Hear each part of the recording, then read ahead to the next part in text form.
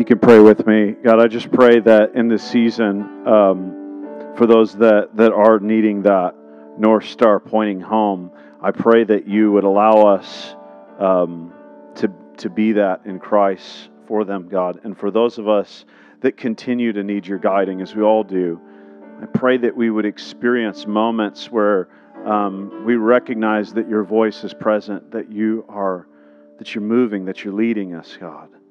I pray that we would be thankful and reminded that you are a faithful guide, that you are a good shepherd, Lord. So, Lord, we just take today, God, to ask you to continue to point us home.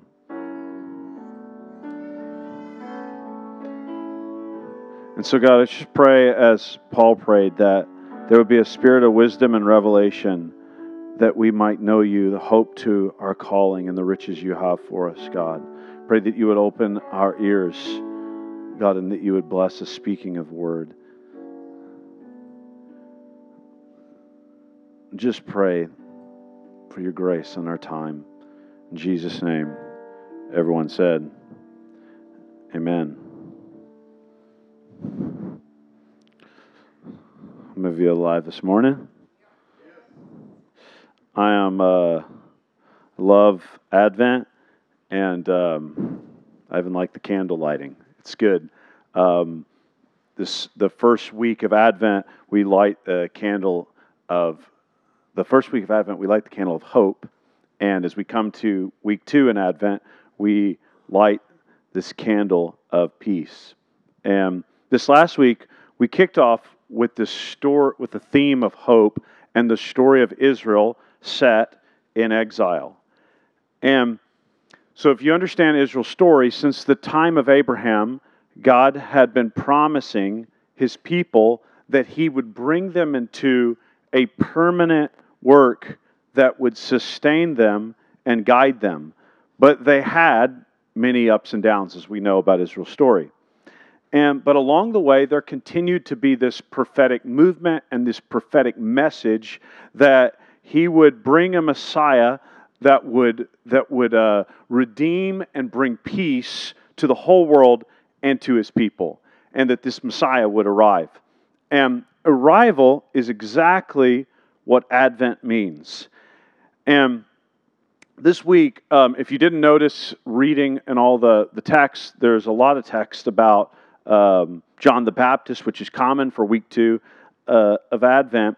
And I want to read the text before I just start sharing. In Luke 3, 1-6, it says, "In the 15th year of the reign of Emperor Tiberius, when Pontius Pilate was governor of Judea, and Herod was governor of Galilee, ruler of Galilee, and his brother Philip, ruler of the region of Iturea and Trachonitis, and Lysanias, ruler of Abilene, during the high priesthood of Annas and Caiaphas, the word came to John, son of Zechariah, in the wilderness. He went into all the region around the Jordan, proclaiming a baptism of repentance for the forgiveness of sins. As it is written in the book of the words of the prophet Isaiah, the voice of one crying out in the wilderness, prepare the way of the Lord, make his path straight. Every valley shall be filled, and every mountain shall be made low, and every crooked path shall be made straight, and the rough ways made smooth. And all flesh shall see the salvation of God." All flesh shall see the salvation of God.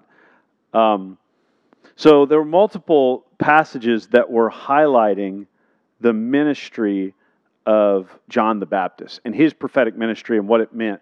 And I want to just give some attributes of his ministry that were talked about both in the Old Testament text and in this text and in his own father's prophetic word about him. He preached a message of repentance, of forgiveness of sins. He was a voice crying in the wilderness. That was like commonly said about him. He would make paths straight, mountains filled, valleys low, paths smooth. His father said that there would be those he would give light to who were in darkness, and a guide to people to a path of peace. Malachi said that he is a refiner's fire, a purifier of gold and silver, and Fuller's soap, whatever that means.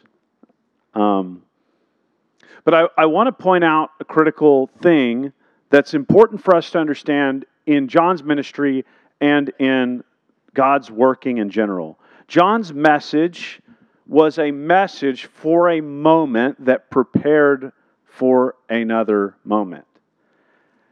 And really critically, what John did was that he prepared people's hearts and minds to be able to receive Jesus. And Matthew 5:8, I think it actually gets right at what John did. It says, "The blessed are the pure in heart, for they shall see God." I think that God used John the Baptist as one to remind people of what it means to be pure in heart, to remind people of their call to repent from sins and to ask God to make them pure. And so I don't think it's accidental that the person that God sent right before Jesus was one who was kind of to clear the debris so that people could see God. Now, I think it's important to understand that there was a very marked difference between John's ministry and John's message and Jesus' ministry and Jesus' message. Jesus definitely continued talking about repentance and being pure and many of the things that John preached about, but he did not emphasize them to the same degree that John did. It's interesting to me that Jesus didn't really baptize people, for example, in his ministry. Although at the end of his life, he tells us, go into all the world, make disciples, baptizing them in the name of the Father, Son, and Holy Spirit. Like John baptized people, the disciples baptized people, but Jesus didn't really do that. That's just fascinating to me. And there are things that Jesus emphasizes that it's not that as if he abandons repentance of sins. In fact, he says, repent for the kingdom of his head. It's not as if he abandons baptism because he says he gives his disciples the command to go baptize people. But he emphasizes different things in his ministry than John did. And this brings me to the first point, and I'm doing old school sermon. I've got 3 points, and they all start with the same letter, P. So, just bringing it home. Yes, power. But the first point that I want to explore in this story is the point of presence. And when I talk about presence today, what I mean exactly is where is God at work in the present moment? And what is he doing in the present moment? I think that there's various ways that we can understand or relate to the truth of God's presence. But I want everybody to say this word with me. Say this word, dynamic. I think that we underestimate the dynamic nature of God's work. Roughly speaking, dynamic means progressing, changing, moving, evolving. Now, I want to say that God is unchanging. He doesn't have a changing nature, but the way that his work interacts with our lives and interacts with the story of humanity is very dynamic, and I think we underestimate the dynamic nature of God's work in our lives. So we get all these scriptures that point to John the Baptist's moment. What God was doing in his ministry is that John's baptizing, people repented, and Jesus did none of these things, as I was mentioning. But why? And it's important for us to understand that there are principles about who God is, but God is also inviting us into following in his presence in a way that is dynamically emphasizing and working on different things in different seasons. He is not always focused on the exact same thing in our lives. Let me give you this. So as I've mentioned many times, I've been doing knee rehab for my ACL being torn and reconstructed. And Susanna actually asked me this morning in prayer, she said, how much do you think about your knee? And I was like, actually, I don't think about it hardly at all at this point. I remember right after surgery, Like, I remember, like, we were going away from the gym because I was trying to, still keep working out my upper body, and we were leaving the gym, and Andrew was with me, and we were coming to the car, and there was a curb, and I was navigating, how am I going to step over this curb? Like, in my mind, I'm like, never have my consciousness been, how am I going to get over this curb so that I can get to my car? But that was in my mind. And so when I came to my current therapist, I was thinking that I was going to be ready to run sooner than he thought. And so I was like, okay, I'm getting ready to run. He was like, no, don't want you running. Looked at my knee. He was like, I don't want you running at all. I was like, okay. So a couple weeks go by, we're working out. He goes, go out and run now. I was like, okay. And one of the reasons that at some point in your rehab you start to run is that running actually opens up the joint to be able to move in ways that that not running, like if you don't end up running, you will not get the same kind of mobility as if you do run. But if you run too soon, you'll bring damage to the joint. And so it's just like this jarring moment where I get to the end of the workout. He's like, go finish with a 5-minute run. I was like, 2 weeks ago I wasn't allowed to run, but now you're just... And the interesting thing about it is that there are things in one season, there are wisdom that God is teaching us in one season, that if you try to apply them in the same way the next season, they would be not only not useful, but they would be directly opposite of what would help you. Like, not only was I now able to run, if I don't run, I'm not going to recover. But 3 weeks ago, it's don't run. And I think we underestimate the dynamicness of God working in our life. Like we start to learn something. Like, let's say that it's God is teaching you about prayer, or He's teaching you whatever it is. We start to learn something, and we think that's the thing He's going to be focused on for the rest of our lives. And one of the biggest things that keeps us from continuing to grow and transform in our life is getting stuck on the one thing that we have fixated on that He's been showing us. But God's work in our life, while God is unchanging, His work in our life is dynamic. And we see that in the Advent story because John the Baptist comes and gives a message that was for a season, for a moment, for a time that needed to change as Jesus came in and ministered.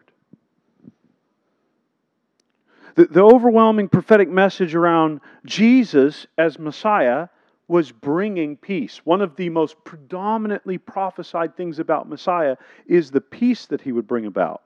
And with John, it was sort of Him upending everything to make paths straight. One season led to another, but they're very different. So, as I promised, give you alliteration. The first P is presence. The second P is preparation. And they tie right in. So God's present work in the life of John prepared by His presence to be... Excuse me, I just lost my own sentence here. Okay. God was...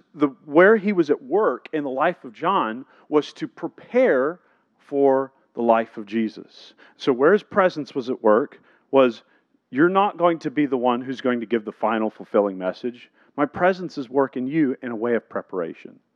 And so the thing we see, we've sung it, we prayed it, we read it this morning, but we see that John the Baptist emphasized a ministry of preparation. And so I want to look back at one of the texts here that's really important. Right at the beginning of Luke 3, 1-3, it says this: in the 15th year of the reign of Emperor Tiberius. Jordan, you pronounced all those so good, and now I can't get them. When Pontius Pilate was governor of Judea, Herod was ruler of Galilee, and his brother Philip, ruler of the region of Iturea and Trachonitis, and Lysanias, ruler of Abilene, during the high priesthood of Annas and Caiaphas, the word of God came to John, son of Zechariah, in the wilderness. He went into all the region around the Jordan, proclaiming the baptism of repentance for the forgiveness of sins. So, I want to focus on this for a minute. The mention of the political and spiritual powers of the time is not an arbitrary mention. This isn't just like, okay, I'm placing you in the time. It's that God, like, think about this. The temple and the high priest, like, God is the one who initiated this system. Like, God is the one who had David, have the idea, and Solomon come and build the temple, and he's the one who anointed the house of Levi, and he brought in this system. And so when John the Baptist begins preaching a message that is contrary, he has to go out into the wilderness, which is symbolic of, not it's literal, but also symbolic of he's not preaching within the system. He leaves the system, goes out into the wilderness, begins to preach, and he puts this message, the message in the gospel for us, is put against the other leadership of the day. And so think about this. When he says, John the Baptist is preaching out, he's saying, these are the spiritual leaders of the time, and this is a different message. It's coming from a different place. Sometimes, in order for God to bring peace into the world or into our lives, He has to bring an entire upheaval of what exists. He actually has to send somebody out into the wilderness to preach outside of the system, outside of the structure, outside of the things that He put together. Like, it's fascinating to me that this isn't a structure that arbitrarily came out. It's a structure, a religious structure that God had Israel put in place. And John the Baptist goes out in the wilderness to preach. Sometimes, in order to bring peace, we have to bring an upheaval.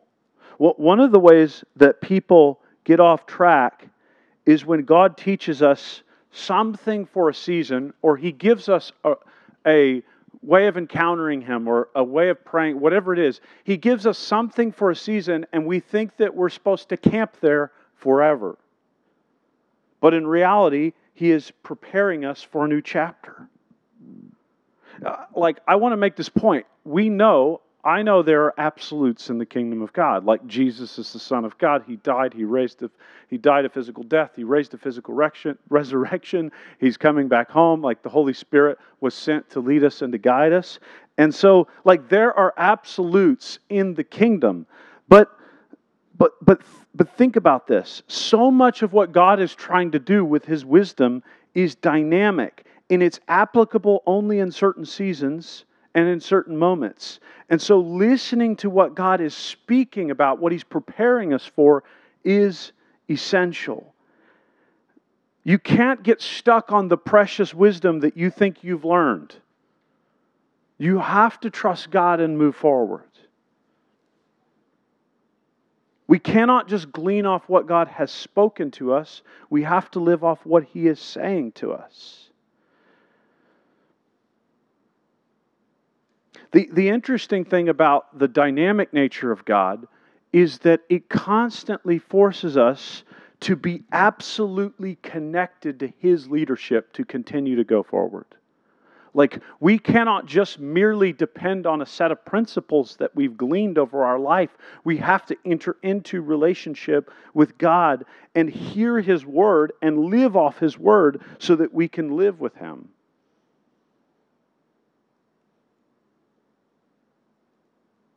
So God gave Israel a messenger who would be in the wilderness, outside of the religious structure, calling people to a repentance that would prepare them to be able to receive the seed of God's Word.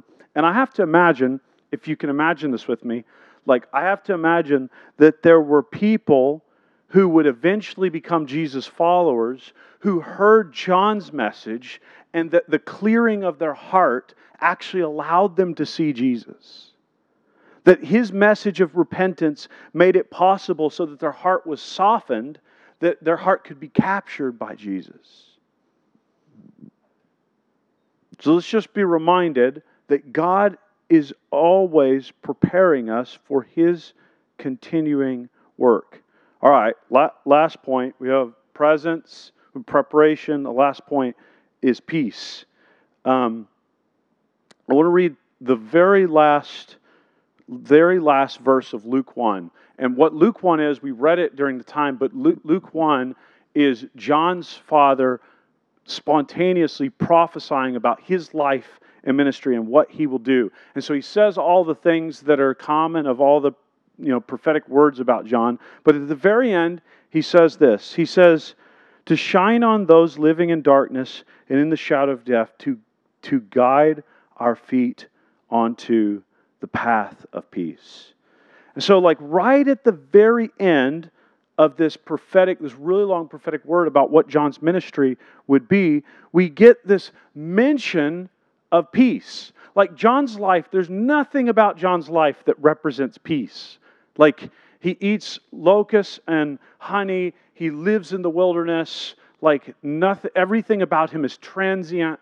He's outside of the religious structure. He's frustrating people. He's baptizing. There's nothing about his life that indicates peace. But at the very end of this word, what God does is that He ties the ending of a season to the continuation of the next season. All right, you're going to have to humor me for a second. I'm going to talk to you about technology for one moment. So just forgive me for the analogy. But how many of you are familiar with Bitcoin? All right, so the way, how many of you have any idea how Bitcoin works? Nobody does. But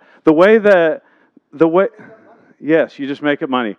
The way that Bitcoin works is it works on what's called a blockchain. How many of you have heard the word blockchain before? And a blockchain is a data. It's essentially, imagine blocks of data. And these blocks store transactions or contracts or agreements with people. And there are sequential blocks that are built in this blockchain technology. And this is the key that makes blockchain really unique. Is why it's called the chain part. At the end of every block of data, you have a code that mirrors the first code of the next block. And so the next block, if you imagine that there's blocks of data being built upon each other, the first writing code of, if we have moved from block 1 to block 2, the first code of block 2 is the last line of block 1. And what happens with this is it creates a sequence of connections that makes it so that you can't tamper with this thing, because if you tampered with it, you would have to change the entire system. And so that's the way it secures data. That's the way it works. And this is the way that God works. When we look at Jacob, when you look at the story of Jacob, I've been reading in Genesis, Abraham gets promised that he's going to go to this land. God's going to, give him this land, and he's going to build his people there on this land. And he goes in this really long journey, finds this promised land of Canaan, and then his son and their people grow up there. And then at the very end of Jacob's life, how many of you remember Jacob's most famous son? Joseph, thank you. At the very end of Jacob's life, he's going to go to Egypt and visit his son Joseph. And he doesn't know if he's going to do this. Right before he goes, he's contemplating, God, what is it that you want me to do? And you have to think, everything that he knows, his father and his grandfather, was that he came to this land to inherit this particular place. And what God comes to him, he comes to him and speaks to him, and he says, Jacob, he said, I am your God. This is the famous part that we get. And I am the God of your grandfather Abraham and of your father Isaac, and I'm your God too. And here's what I am going to do. I want you to go up to Egypt. Your people are going to grow strong there. And one day they will be delivered by somebody and brought back to this land. It's good for you to go. And so you have to think from Jacob's perspective, he's living in the land that God promised to his grandfather. That was like the preeminent promise over his life. And he's struggling through this decision. And at the very end, God ties this season into the next season. And see, when we look at all of the genealogies, the purpose of these genealogies is to tie the thread from what God did and what He did and what He did and what He's doing and what He is going to do. Because God is always in life, in the Scripture. We could look through countless scriptural events. What God does is He ties through His chain, He ties the seasons and the chapters all together because they're building upon each other. And in your life too, the seasons are tied together.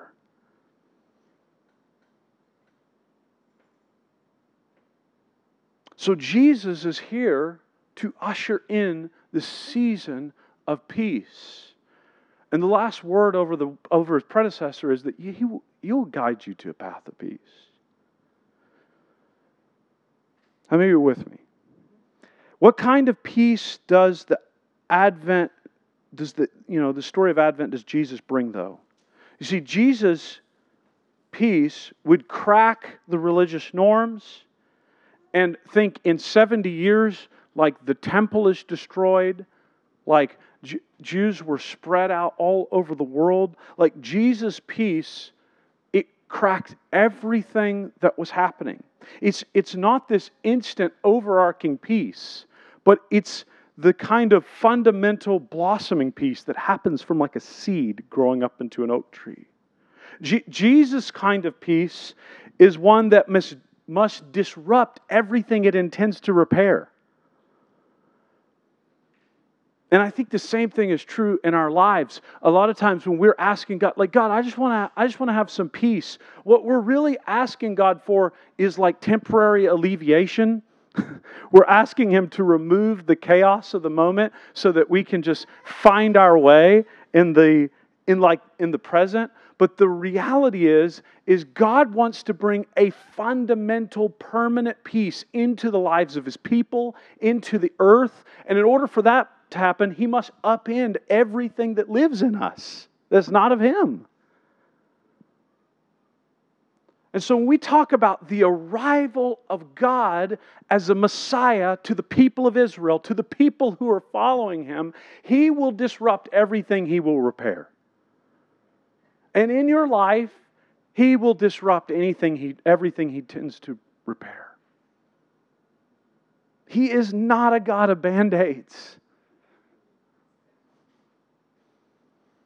My kids love Band-Aids. I don't get it.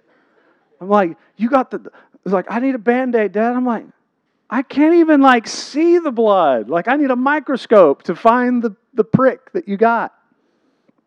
I'm so thankful He's not a God I do not like Band-Aids. But God is not a God of Band-Aids. He will temporarily protect you and cover you to recover. But His aim and His focus is to fundamentally transform everything about what He's doing in your life. And so if you get into this mindset that what He did do or what He did show you is what He's going to be continuing to show you, you're going to get stuck. Because the one thing that we are promised, in addition to His presence in following Him, is that we will have to change.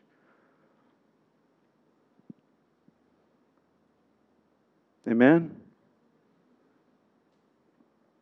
The same is true for Israel, is true for us. When God wants to bring peace into our lives, He will use the process of His presence, His preparation, and sometimes the peace looks more disruptive initially than settling.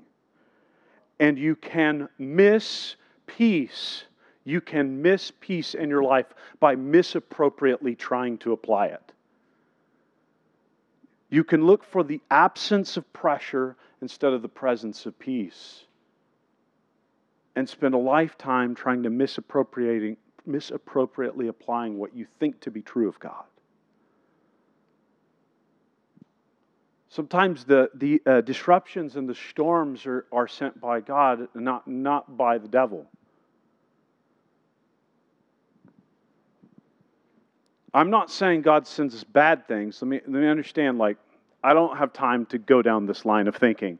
That's not what I'm saying. I'm not saying God sends cancer on people or anything like that. But I am saying that God will disrupt you to rebuild you.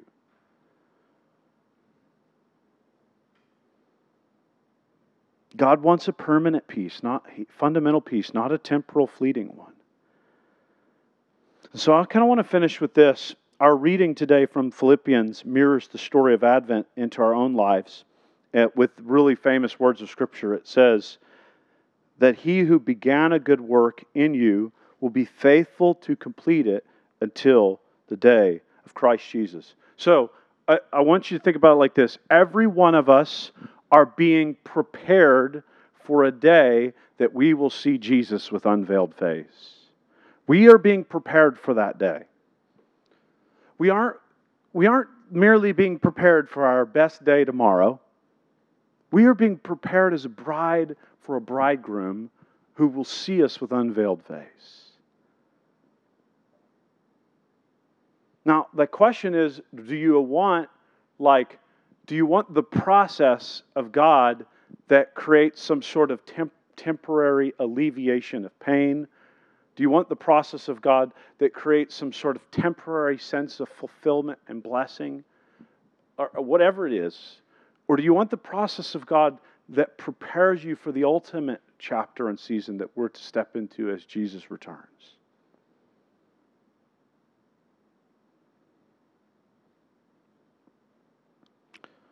So I want to have us stand, and I want to pray for us. I want to ask you to pray with me. The big thing I was praying about, what am I hoping that God would impart this morning? And the big thing that I'm praying that God would impart is that He would impart in our minds and our hearts a fluidity to encounter His newness every day. That we don't get stuck on things that we thought He was doing, that we continue to move with His presence. The other thing that can happen is that you can learn a set of principles about God and try to replace them with a new set of principles. That also isn't helpful. The only thing that is helpful is continuing to anchor into His presence, because He is unchanging, but His work is dynamic. And so, I don't know, this is the way I want to say it. It's like, I feel like that there's things that people need. There are thinkings, there's like ways that we're stuck that we need to let go of. And what I'm feeling is that as we close our eyes and we pray, that God is going to highlight things that we need to let go of. Maybe even things that He's shown us, maybe even things that He's worked, but it's not what He's doing right now. And so, let's just close our eyes and let's just ask the Holy Spirit. We're going to stand in silence for a moment and let's just ask the Holy Spirit to speak to us, to show us things that we need to shed.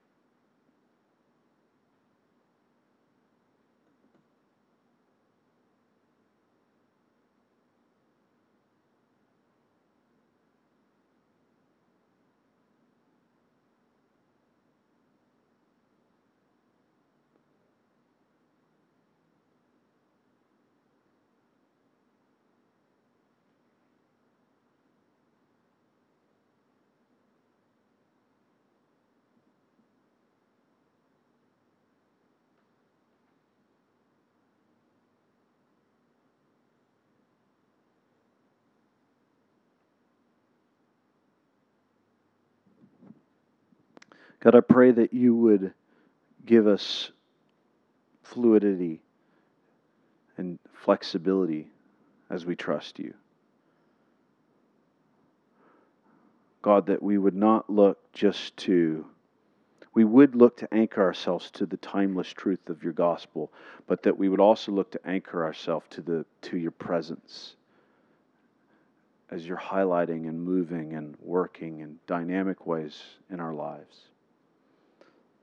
I ask You, Lord, just to soften our hearts as you used John to do with Israel. I pray that You would soften our hearts, that we may be captured by the message of Jesus.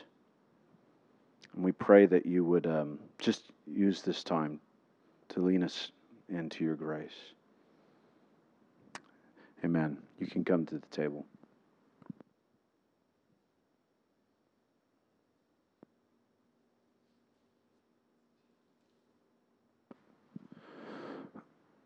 I think one of the reasons that Jesus gave us the supper to enter into, there's many reasons, but Paul says in 1 Corinthians 11, he talks about how that we are to continually do this, that would remind us of his death and to proclaim his death until he comes.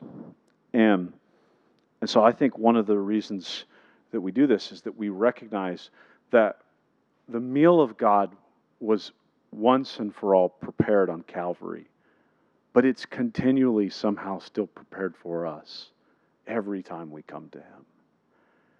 And God has spoken his word of love over all of creation, but he continues to speak his words of love in every moment.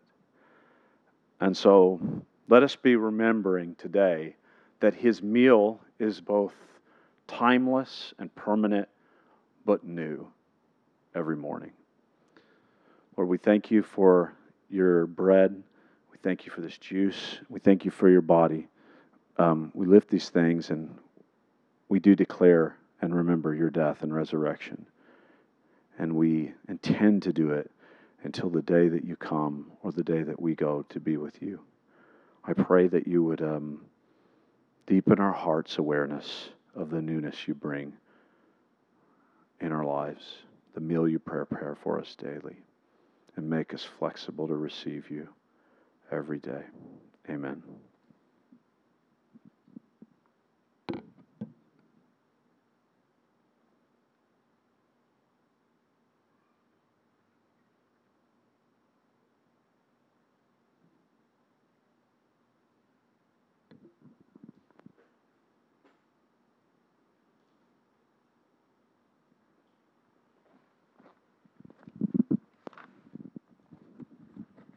Real quick, I want to make this announcement. We made this last week, but I feel like we made the announcement last week to a whole different group of people. So I'm going to make it again this week. We are doing these from week 1. We do these things called Baskets of Hope, and what we've done this for a couple years, and there have been really cool testimonies that come out of this. What we do is we ask you to fill this with something that would be a blessing or an encouragement to a neighbor, and go give it to them. Simple as that. The focus on this year's Advent is Advent through the eyes of a stranger, because Jesus had to continually be put into strange lands as he grew up. And so we just want to encourage you to look for a neighbor. They might not be a total stranger, but they might be. And so you can give this to them. The prompt for week 2, and sometimes we've had this lead to the week 2 prompt, but the prompt for week 2 is to invite a neighbor over for a meal and just get to know them. And so kind of we've been emphasizing these tables with strangers. This is like a little bit of way for you to do it in your own neighborhood with just your family. And so I want to encourage you, if you didn't get one of these baskets last week, do we have more? We do have more. We'll set them out up here. And this week is our encouragement, which we have not done our basket yet. We will do both this week, and give this and also invite somebody to our table. And so I want to encourage you with that. We're trying to emphasize that.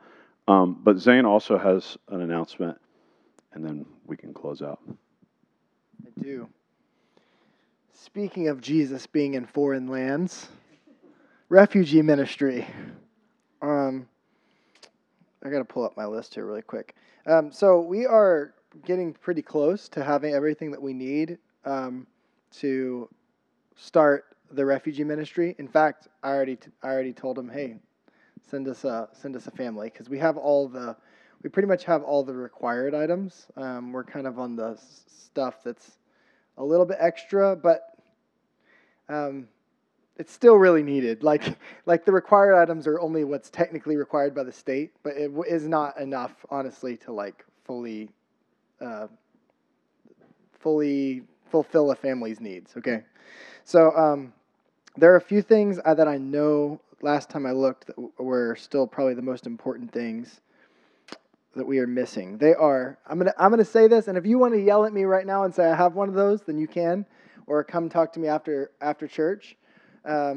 We still need a queen bed frame, a queen box spring, queen and twin sheets and comforters, a sofa, a dining table and chairs. I actually have one of those that I can donate if we don't get something better, but I thought someone might have something better than what I have. So, kids booster seat or car seats. That's a big thing because they have to have them. So, and especially any like cookware or dinnerware. So we're furnishing or filling a whole kitchen. So if you have anything along those lines, that'd be cool. If anyone happens to have an extra rice cooker, then that's a big thing for a lot of the people who are coming in from other nations. They can cook a bunch of rice really easily and cheaply, and they're used to it. So if you don't have any of these things, that's totally cool. But if you would like to donate some money to help us buy the remaining items, then that would also be helpful. So for today, any donations, this goes for you people on Zoom too. Any donations today that go to clearpathdallas.com and give and check it or mark it as benevolence to the benevolence account, then we'll take that money and we're going to use it to buy whatever is left over that our family still needs. So we'll take all the donations we can get, and hopefully before long we'll have a cool new family around. So anyway, help us if you can. Cool. All right, I have a few dates. Actually, we have a lot of things going on over the holidays, so I'm just going to keep giving these to you every week. Jordan told us all about the prompts, so that checks off one of these. And we have this coming Sunday, which is the third Sunday of Advent, is our kids program. So everybody, please come, be here, support them. It's such a sweet time, and they've been preparing for weeks and months, and it's going to be really awesome. It's titled God's Promises, so we want to be here to support them. So please mark your calendars, invite your parents, all the grandparents, everybody can be here. So go ahead and make sure that they've got a nice audience for that.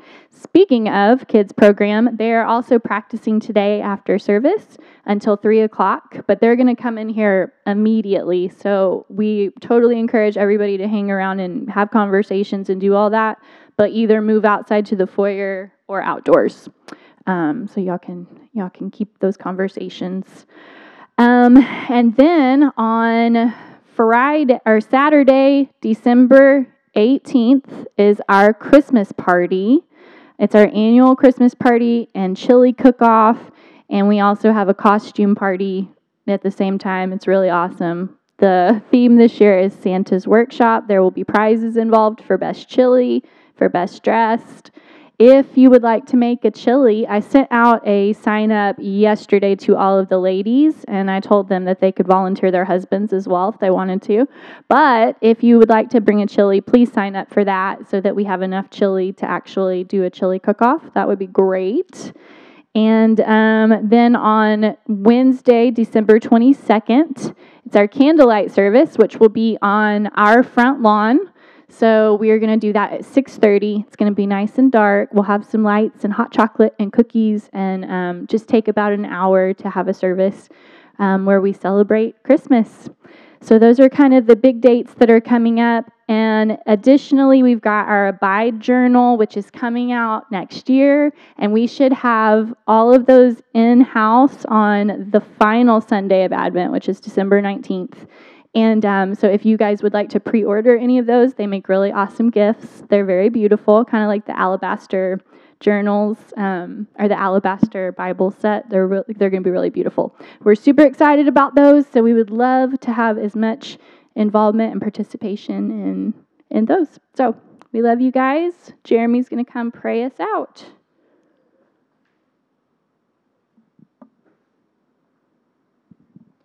We're going to do the prayer of St. Francis. Maybe. Is this right? Is it? Okay, never mind. Oh, okay. You tricked me, Zane. You did. All right. Out of the embrace of mercy and righteousness, you have brought forth joy and dignity for your people, O Holy One of Israel. Remember now your ancient promise. Make straight the paths that lead to you, and smooth the rough ways, that in our day we might bring forth your compassion for all humanity. Amen.